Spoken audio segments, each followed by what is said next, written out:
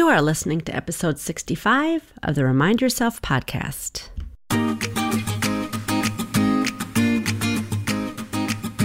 Welcome to the Remind Yourself podcast, the podcast for physician moms just like you who want to ditch mom guilt, stop yelling, and start enjoying their lives today. I'm your host, Michelle Chestovich, certified life coach, family physician, and mom of 4. If you want to overcome overwhelm for once and for all, this is the place for you. Hello, Mama Docs. Welcome back. I hope that you are enjoying this beginning of meteorological summer and that all is well in your world. My family is just coming off COVID, and unfortunately, I lost my voice last week and was unable to speak with you, but I'm back today and I'm so excited to be here.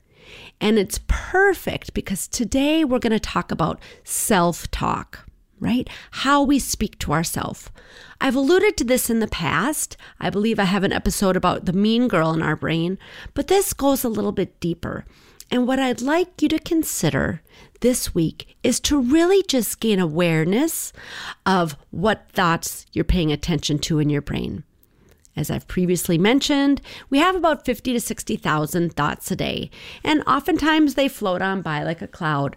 But certain thoughts that we've thought time and time again, and we really start to believe, can affect the way we show up in our life. And so many of us high achievers are also very self-critical. And we think that this is what has propelled us to achieve. And what I'm here today to say is, I don't think that that's true. And perhaps we've achieved great things despite the self-criticism.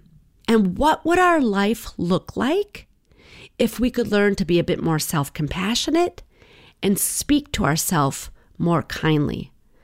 What if we became so aware of the way we talk to ourselves that we could then become deliberate and change the narrative? It's totally possible. Now, I know many folks look in the mirror and they have a lot of self-criticism. And we're not going to go from having thoughts that are negative to, hey, I'm awesome, everything is great. But what I want to share with you today is just a little tip that I've found to be so helpful over the last couple of months. Certainly, I've been working on this for several years, right? And I've retrained my brain, which we can all do, right? Thank goodness for neuroplasticity. Once become aware of how our brain goes to these default thoughts, we can then have some compassion for that, maybe, get a little bit of understanding of maybe why we have those thoughts, and then we can become deliberate and think differently. But again, for many people, this is really hard, and many people think they need to jump from speaking negatively to speaking really, really kindly to themselves. And they find that so difficult because they love to gather all the evidence of how maybe they've screwed up. And, maybe they stumble and then, their brain just piles on all the self-criticism. So it's really hard to jump to like, everything's fine, you're an amazing human being. But this is a little hack that I recently learned that I want to share. I was at a conference for life coaches 2 months ago, and there was a speaker by the name of Rachel Hart. And she was speaking about imposter syndrome, about how she's always had the thought that she's not good enough and that maybe her success is just a fluke.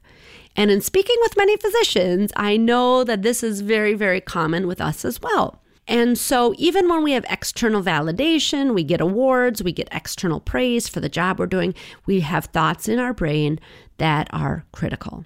And so in Rachel's speech, what she talked about as a sweet little hack is that she learned to speak to herself differently by placing a picture of her younger self on her desk. It seems so simple, and yet I have found it to be so effective. If you look in the mirror and can't think of how you're going to say something, kind to yourself, and again, with my clients, I even say, how would you even speak to a stranger on the street? Maybe we start there.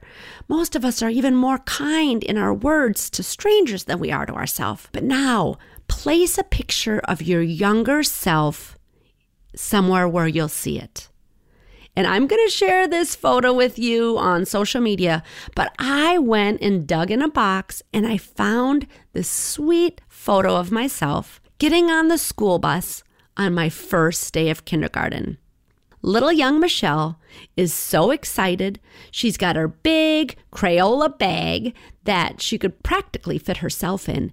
And she's got a smile and just, I know the enthusiasm and excitement of this little girl. And so I have her on my desk. And when I start to have thoughts that are critical, I look at her and I think, what would I tell her? I think this is such a beautiful hack. Sometimes people say, what would I say to a friend? What would I say to one of my own children? I wouldn't talk to them this way. I would speak to nobody this way. But I really think to take it inward and think about what would you say to your younger self is even stronger of a tactic. At least I found it to be true. And I invite you to try it out. Again, if you can have thoughts and think, would I say this to a friend or a sister? Maybe I shouldn't say it to myself. I think that's great. That's certainly a good start. But this leapt me forward to see my younger self. So for example, maybe I tried something and, only a couple people showed up and I was hoping for more. And so instead of thinking like, wow, I really failed, I look at this picture of this little girl who's so enthusiastic, so eager. And I say to her, hey, I think that was a neat idea. You gave it a try. It didn't work out like you expected. What should we try differently next time? How different is that than how we typically speak to ourselves? How is your self-talk on a day-to-day basis? And if everything's going smoothly in your life, perhaps you're speaking a little bit more kindly, but I would still say that many of us are still very self-critical, even when things are going well. So I ask you to get curious this week. Gain awareness. How are you talking to yourself? What voices are you listening to? What thoughts are you giving attention to? And perhaps try this new little hack that I've found to be so helpful. Go get out your photo album from years ago, right? Find a picture of yourself and put it in a place where you see it regularly. Maybe you want to have a few different spots. And when you see this little one, think about how you would speak to her and try it out for yourself right now. Because that little one is the sage. She is the wise one in you. She is the one who has such energy and enthusiasm. And she hasn't yet been cut down by life and all of the things that have happened and all of the things that she's heard. So just see if this doesn't help spring you forward in improving your self-talk.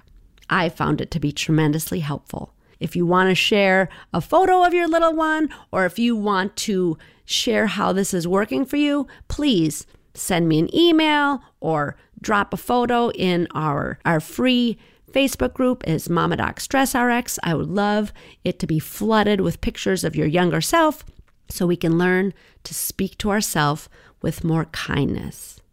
If your self-talk runs in the negative, I want you to know that you're not alone.